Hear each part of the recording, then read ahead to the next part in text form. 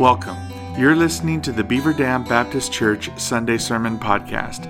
If you would like more information about Beaver Dam Baptist Church or have questions about today's message, please visit us on the internet at www.bdbc.org.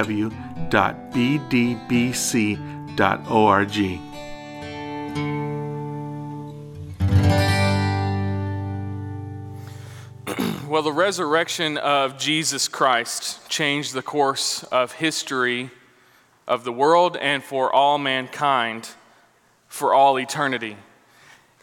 And that's what we're going to be focused on this morning. I want to just kind of jump straight to it and tell you to go ahead and turn to Luke chapter 24, because today we're focusing on the resurrection of Jesus. And the path of scripture passages that I want to take us through this morning, for me, is one of the most lock and key defenses and apologetic arguments in defense of the resurrection of Jesus Christ. And so we're going to be in Luke chapter 24 and start there. We're going to backtrack to chapter 23 and then jump forward into Acts chapter 2 this morning as we look at the resurrection of Jesus Christ in my message that I've titled this morning, When Everything Changed. So we see in passages such as Romans chapter 12, verse 2, which tells us not to be conformed to the world, but to be transformed by the renewal of our mind in Christ Jesus. We see in passages like 2 Corinthians chapter 5, verse 17, which tell us that when we know Jesus, that when we come to a life-changing faith in Jesus Christ, in 2 Corinthians chapter 5, verse 17, and Ephesians chapter 4, we see that we become a new creation, that there is this incredible transformative power of change that comes from knowing Jesus Christ in his perfect life, in his sinless life, in his innocent death, and then in his resurrection. And so, like I said, this morning we are going to look at that in the first century, in the very first generation of the church, and how that change took place from Jesus Christ's death on the cross to his resurrection, ascension, and then the coming of the Holy Spirit. So again, my title for my message this morning is When Everything Changed. We're going to look at four major points of change in the early church and in that first generation of Christians. We're going to see the road to Emmaus in Luke chapter 24, the darkness on the road to Emmaus. We're going to see the sorrow at the hill called Calvary. We'll see the awe of the ascension of Jesus Christ, and then the radical change at the day of Pentecost. So those are my four kind of subpoints, if you will, and we will walk through those together throughout Luke chapter 24, chapter 23, and then Acts chapter 1. So if you would turn with me to Luke chapter 24, I want to read verses 13 to 35 as we get things started this morning. It's kind of a larger narrative passage, so hopefully it's easy to follow along, but it is a little bit longer, so follow along with me. Starting in verse 13, Luke chapter 24, verse 13. It says, that very day, just a little context, the very day that is the day of Jesus' resurrection. If you look back in the passage before, it was the resurrection Sunday morning. That very day, two of them, that is Jesus' disciples, were going to a village called Emmaus, which was about 7 miles from Jerusalem. And they were talking with each other about these things that had happened. While they were talking and discussing together, Jesus himself drew near and went with them. But their eyes were kept from recognizing him. And he said to them, what is this conversation that you are holding with each other as you walk? And they stood still, looking sad. Then one of them, named Cleopas, answered him, are you the only visitor to Jerusalem who does not know the things that have happened there in these days? And he said to them, what things? And they said to him, concerning Jesus of Nazareth, a man who was a prophet, mighty in deed and word before God and all the people, and how our chief priests and rulers delivered him up to be condemned to death and crucified him. But we had hoped that he was the one to redeem Israel. Yes, and besides all this, it is now the third day since these things happened. Moreover, some women of our company amazed us. They were at the tomb early in the morning, and when they did not find his body, they came back saying that they had seen a vision of angels who said that he was alive. Some of those who were with us went to the tomb and found it just as the women had said. O foolish ones and slow of heart to believe all that the prophets have spoken? Was it not necessary that the Christ should suffer these things and enter into his glory? And beginning with Moses and all the prophets, he interpreted to them all the scriptures, the things concerning himself. So they drew near to the village to which they were going, and he acted as if he was going further. But they urged him strongly, saying, "Stay with us, for it is toward evening, and the day is now far spent." So he went in to stay with them. When he was at the table with them, he took the bread and blessed it and broke it and gave it to them. And their eyes were open, and they recognized him, and he vanished from their sight. They said to each other, "Did not our hearts burn within us while he talked to us on the road, while he opened to us the scriptures?" And they rose about the same hour and returned to Jerusalem. And they found the 11 and those who were with them gathered together, saying, "The Lord has risen indeed, and he has appeared to Simon." Then they told what had happened on the road and how he was known to them in the breaking of the bread. Let's pray. Father God, I do pray for our time together this morning. I pray that you would use me to speak the truth of your word this morning, that you would use me simply as a vessel to communicate the truth of your breathed out and inspired scripture, that we would see this narrative, this story, this recording of the factual event of Jesus' resurrection. God, I pray that as we look at these passages together, that we will believe more, that our faith would be strengthened and deepened in you and your Son, Jesus Christ. God, we thank you for our salvation. We thank you for your Son, Jesus Christ, and it's in his name we pray. Amen. Amen. Well, as I said, I want us to start here at the road to Emmaus and basically walk together and see the sequence of events that happen that show us, in my opinion, the lock and key argument in favor of and in defense of Jesus' resurrection. So, of course, we have the recording of Scripture, but something that we have come against in our day and age is someone who might say, well, how can you believe the Scriptures? How can you believe a book that is so old? I don't believe it. And to that, we can't really say, well, if you just believe this, because they've already said, but I don't.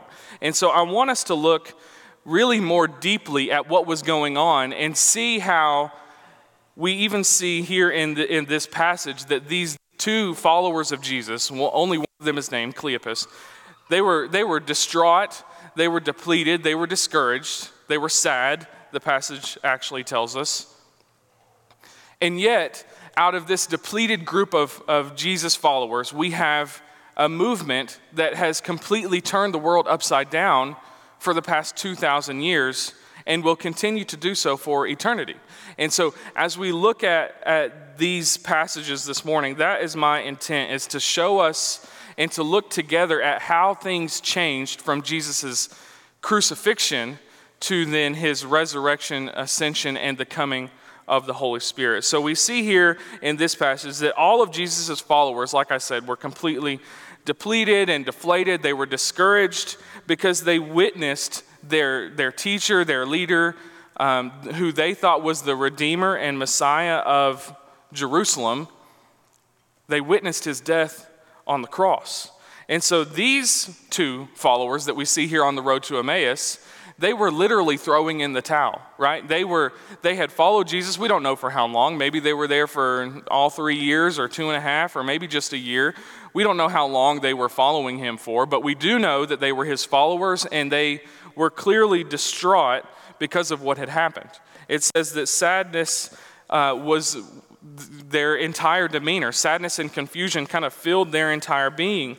They said, basically, all of this is way too much. Like, we followed this guy for all of this time, thinking that he was one thing, and now he's dead. We've got no leader.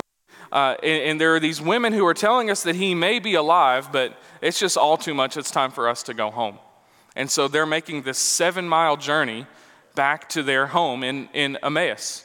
But Jesus doesn't let us just give up on him so easily, right? And so we see Jesus appear to them, but their eyes were kept closed. And that begs the question, why would their eyes be kept closed during their walk to Emmaus with Jesus right there? And I think we see there's a podcast, or YouTube video series, if you will, that talks about why maybe Jesus's followers' eyes were kept closed in this journey on the road. And basically they say it's because, here's a quote, it's because this is a story about how hard it is to see Jesus for who he really is. Because this story is a story of how God's royal power and love is revealed through a man's shameful execution. How could a humble man become the king of the world through weakness and self-sacrifice? You have to think that's probably what these guys were thinking. Like, if he was going to be the king of the world, like they believed he was going to be, how could this be the way? So they say it's very hard to see, but this is the message of the entire Gospel of Luke. It takes transformation of our imagination to see and embrace Jesus' upside-down kingdom. If we truly want to see Jesus for who he is and what he came to establish as his kingdom, then we've got to be willing to see that basically the world's standards are flipped on their head, right? And we know this, but they didn't. They didn't realize that the death of their leader and teacher and the guy they thought was going to be the Savior and Messiah would eventually lead to him actually establishing this kingdom. And so their eyes were closed until Jesus broke the bread, which was a symbol of Jesus' body being broken on the cross. And then they see it, and we start to see a little glimmer of change, a little glimmer of hope in the change of these two disciples. We see here that they, in that very hour, choose to get up and go back. They had just traveled 7 miles by foot, just traveled 7 miles from Jerusalem to Emmaus, and then they decide within the hour that they returned that they were going to head back and tell the disciples that they had just left behind, they had just thrown in the towel. They said, "We just saw Jesus resurrected." He explained to us all of these scriptures, and now we have to go back and tell them what we've seen and what we've heard. And when they get back, they're met with supporting stories. They said that Jesus has appeared to Simon Peter. Jesus is alive. He has been resurrected. And we start to see this little bit of change, this little bit of hope. So things are beginning to change for the disciples and for his followers. But before we jump fully into that change, let's go back to chapter 23. I want to look at verses 44 through 49 because, again, this is the foundation. Jesus' crucifixion is the foundation for why they're so distraught. Why are the disciples so deflated? So in verse 44 of Luke chapter 23, it says, "It was now the 6th hour, and there was darkness over the whole land until the 9th hour, while the sun's light failed, and the curtain of the temple was torn in two. Then Jesus, calling out with a loud voice, said, 'Father, into your hands I commit my spirit.' And having said this, he breathed his last. Now when the centurion saw what had taken place, he praised God, saying, 'Certainly this man was innocent.' And all the crowds that had assembled for this spectacle, when they saw what had taken place, returned home, beating their chests. And all his acquaintances and the women who had followed him from Galilee stood at a distance, watching these things." I want us to look at verse 49. It says, all of his acquaintances and all of the women who had followed him from Galilee stood at a distance. They stayed back a little bit. And we know from Peter's denial of Jesus Christ on the night of his trial, and we know from the disciples being, kind of just sent out and dispersed, we know that they were fearful of their own lives being taken, of being arrested themselves for being associated and affiliated with Jesus Christ. And so we see here in verse 49 that all of the people who followed Jesus Christ, they wanted to keep their distance from him because they were still kind of like, what's actually happening here? This man they had followed and seen perform incredible miracles, this incredible teacher who they had seen do incredible things, who had lived a life that was completely countercultural, and yet they had also seen him cause some trouble. And they had also seen him buck against the religious establishment that they had been living in and under for so long. And so there was kind of this tug from both sides where they're like, I don't actually really know what's going to happen next. But imagine if you will, putting yourself in their shoes, following someone you believe to be a prophet, right? Because remember what the disciples on the road to Emmaus told Jesus. They told Jesus, we followed this man who was a prophet. He was a great teacher. We also believed that he would be the Messiah, the Redeemer of our nation. Imagine following him for years, only then to see him executed before your eyes. To be following a man who was doing incredible things, and surely there was incredible excitement. Think about feeding the 5,000 and then feeding the 4,000 just a few weeks later, and all of the miracles that he performed, walking on water and calming the storm and so much more. And yet now they've come to the point where they literally witnessed him being executed, killed on the cross. And so 3 days pass, and we have these disciples on the road to Emmaus who have thrown in the towel. They've decided, this is too much. I can't keep following this. I can't keep doing this. You have the disciples who maybe stayed in Jerusalem, who surely are thinking along the same lines, and they don't know what to believe.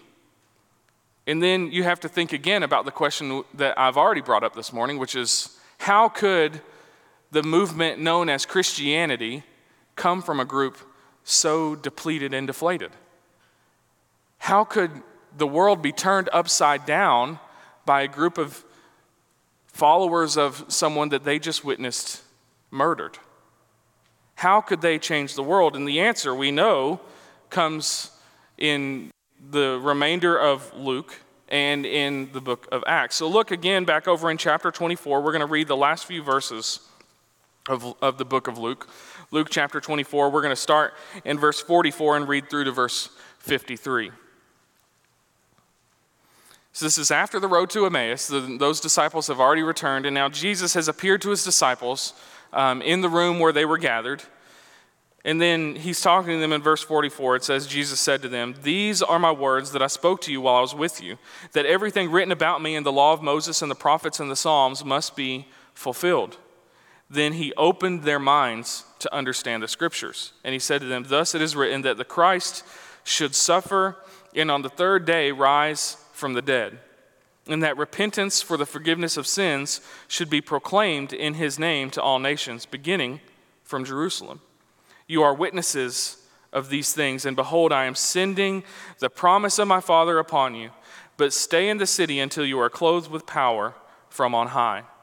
And he led them out as far as Bethany, and lifting his hands, he blessed them. And while he blessed them, he parted from them and was carried up into heaven. And they worshiped him and returned to Jerusalem with great joy, and were continually in the temple blessing God. So we see here that Jesus has now given them a promise.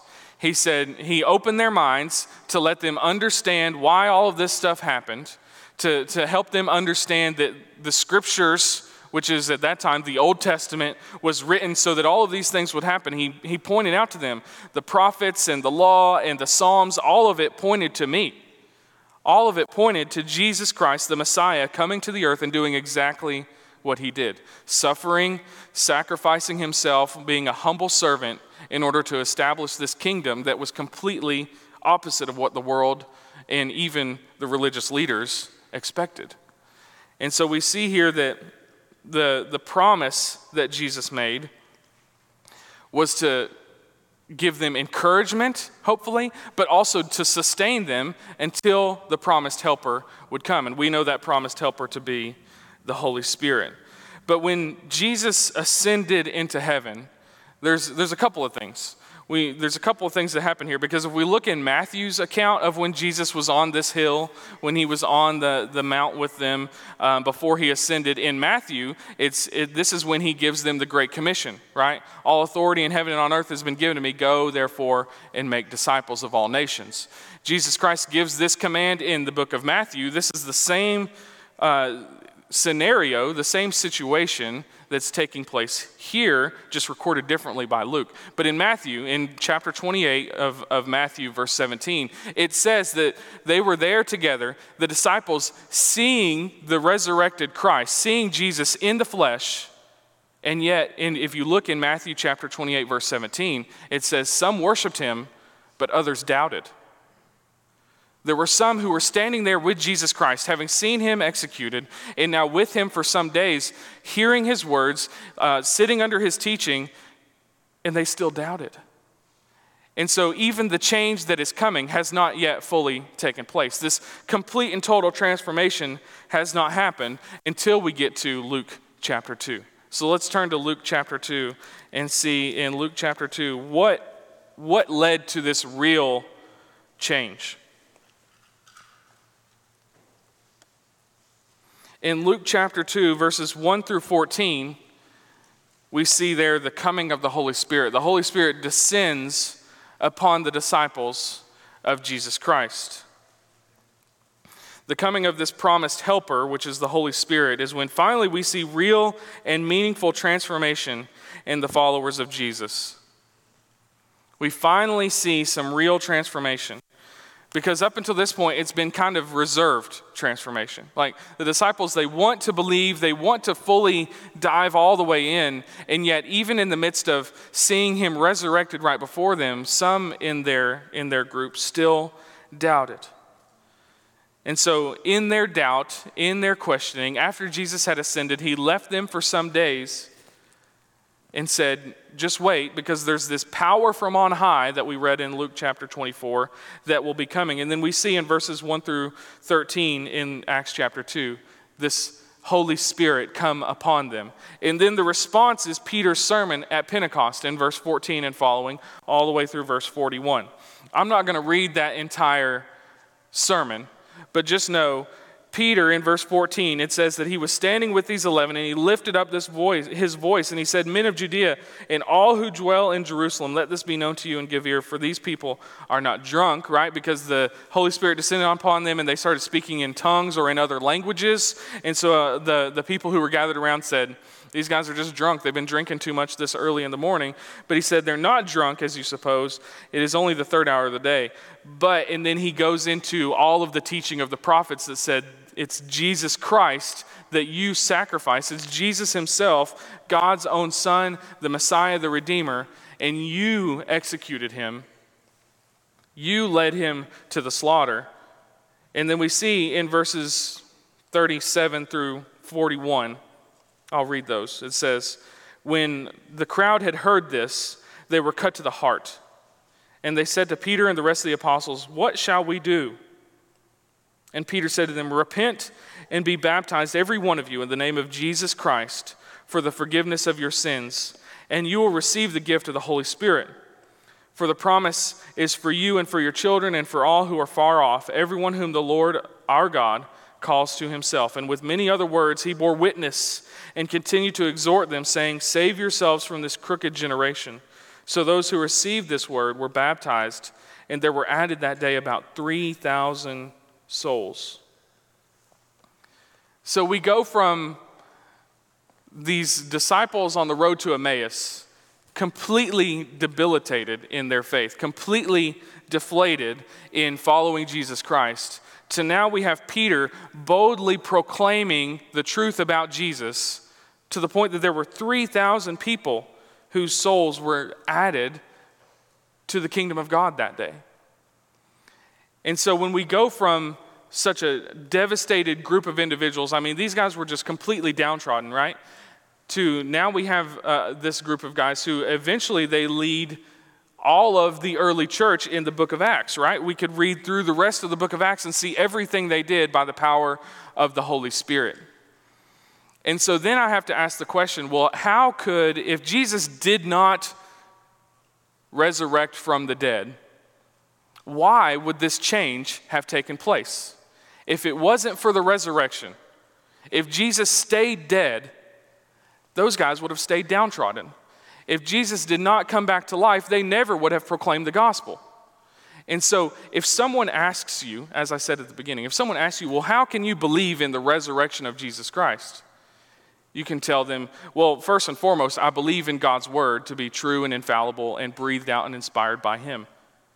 And if they're like, well, that's not enough for me, then you can say, okay, well, then explain to me why the disciples were so defeated and so discouraged, how they could have turned the world upside down if it weren't for seeing Jesus resurrected and receiving the promise of the Holy Spirit. And so this morning we've been singing about the resurrection of Jesus Christ, and we even sung a little bit about being filled with awe and wonder. And so a question that I have for you is, as we read these passages, surely some of you have already told me this morning, this is pretty familiar stuff. But hopefully today you see it in a little bit of a fresher and newer perspective, so that we can live our faith out with this sense of newness and awe, right? I think about the last time that I was really genuinely filled with awe and wonder. Some of you know, Taylor and I, my wife and I, we used to live in the Pacific Northwest. We lived in Idaho for a few years, and the state of Washington. But while we were out there, we went to Seattle one time we just went to Seattle to fly back here because the airport there was cheaper and easier to fly out of. But we went to Seattle, and I had always wanted to see Mount Rainier. Has anybody ever seen Mount Rainier, like in the person? Yeah, but with your own eyes, not like on a magnet or postcard. So Mount Rainier, I'd always wanted to see Mount Rainier in real life. And so we're driving down the interstate, right? And we're going to Mount Rainier, but I know you can see Mount Rainier from far off. If you've never seen Mount Rainier in a picture even, Google it eventually and you'll see. You can see Mount Rainier from miles and miles and miles away. And so I'm driving on the interstate, going to Mount Rainier from the Seattle airport on our way back home. And I'm driving, and I'm kind of like looking around and trying to see Mount Rainier. And finally, I kind of get a little glimpse of it, and I start freaking out. I'm like, there it is. It's right there. It's right. Taylor, look, it's right there. And Taylor absolutely freaks out. She's like having a heart attack in the passenger seat because she thinks we're about to get hit, like T-boned or something like that, and she thinks I'm screaming because someone's coming the wrong way. But I'm freaking out, pointing out, there's Mount Rainier, and like that's the last time I can really remember being filled with a sense of true awe and wonder at this mount. It's landscape. I mean, it's the ground that's lifted up, right? Like, why would we be filled with awe and wonder on that? But it's an incredible sight to behold, and I think, you know, as we think about the awe that we are filled with when we see Mount Rainier or the ocean, you know, I know there's always, there's a lot of folks this morning who are at the beach because it's fall break, but like when you go to the ocean, you take in that first breath of, wow, you know, the ocean is so big. And this year when we went to the beach with our family, Abram, you know, is trying to basically drown himself by running into the ocean because he has no fear of the waves. But we have this respectful fear of the awe of the ocean and other things. There are other things that we have awe towards. Do you get, when you see those things and you're filled with that awe, the first thing we think of is not, wow, I am just really big stuff. I am awesome. That's not the first thought we have. Like when I saw Mount Rainier, I did not think, look how big that mountain is and look at how awesome I am. That's not it. That's not what we do. When we get filled with awe over worldly things, but then especially over the resurrection of Jesus Christ, our first thought should always be, how big and how powerful and awesome is He? How awesome is the Lord? And so when we look at the resurrection, hopefully we're not just, yeah, we believe that. That's what it is. We're here every Sunday because of it. Like, hopefully we're not just like bored. Hopefully, prayerfully, we are actually filled with awe over the resurrection and over knowing the truth of our salvation, which is Jesus Christ, His life, His perfect and innocent life, His death, and His resurrection. And then the Holy Spirit that we receive in Him. And so my prayer for you is that as we leave this place this morning, that we would not just continue to live our lives willy-nilly or at our own will and purpose. But my challenge for us this morning and for myself is, are we living our lives in light of this radical transformation that comes from knowing the truth of the resurrection and receiving the power of the Holy Spirit?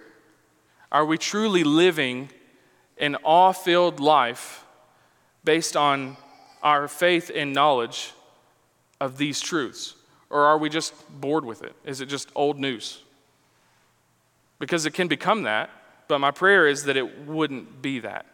That we would remember that it's good news, but it's not just good news, it's the greatest news ever heard. And it should fill us with awe and wonder every time we hear it. Let's choose today to live our lives filled with boldness and power that comes from the Holy Spirit, to live out of response of the awe that we have towards Jesus Christ and his resurrection this morning. Let's pray. Father God, we thank you so much for the resurrection of your Son, Jesus Christ. I pray that as we consider the truth and the magnitude of his resurrection, that you would help us not to be bored with that reality, but that we would hopefully in a fresh way know your Son and his resurrection today, this morning, and every morning moving forward. God, I pray that as we reflect on the road to Emmaus and the crucifixion and resurrection and the coming of the Holy Spirit, God, I pray that we would live our lives as if we were there for every one of those moments, because God, your word records it for us so that it's as if we were there and saw it with our own eyes. Help us to have that kind of faith today and every day, Father. It's in Jesus' name we pray. Amen.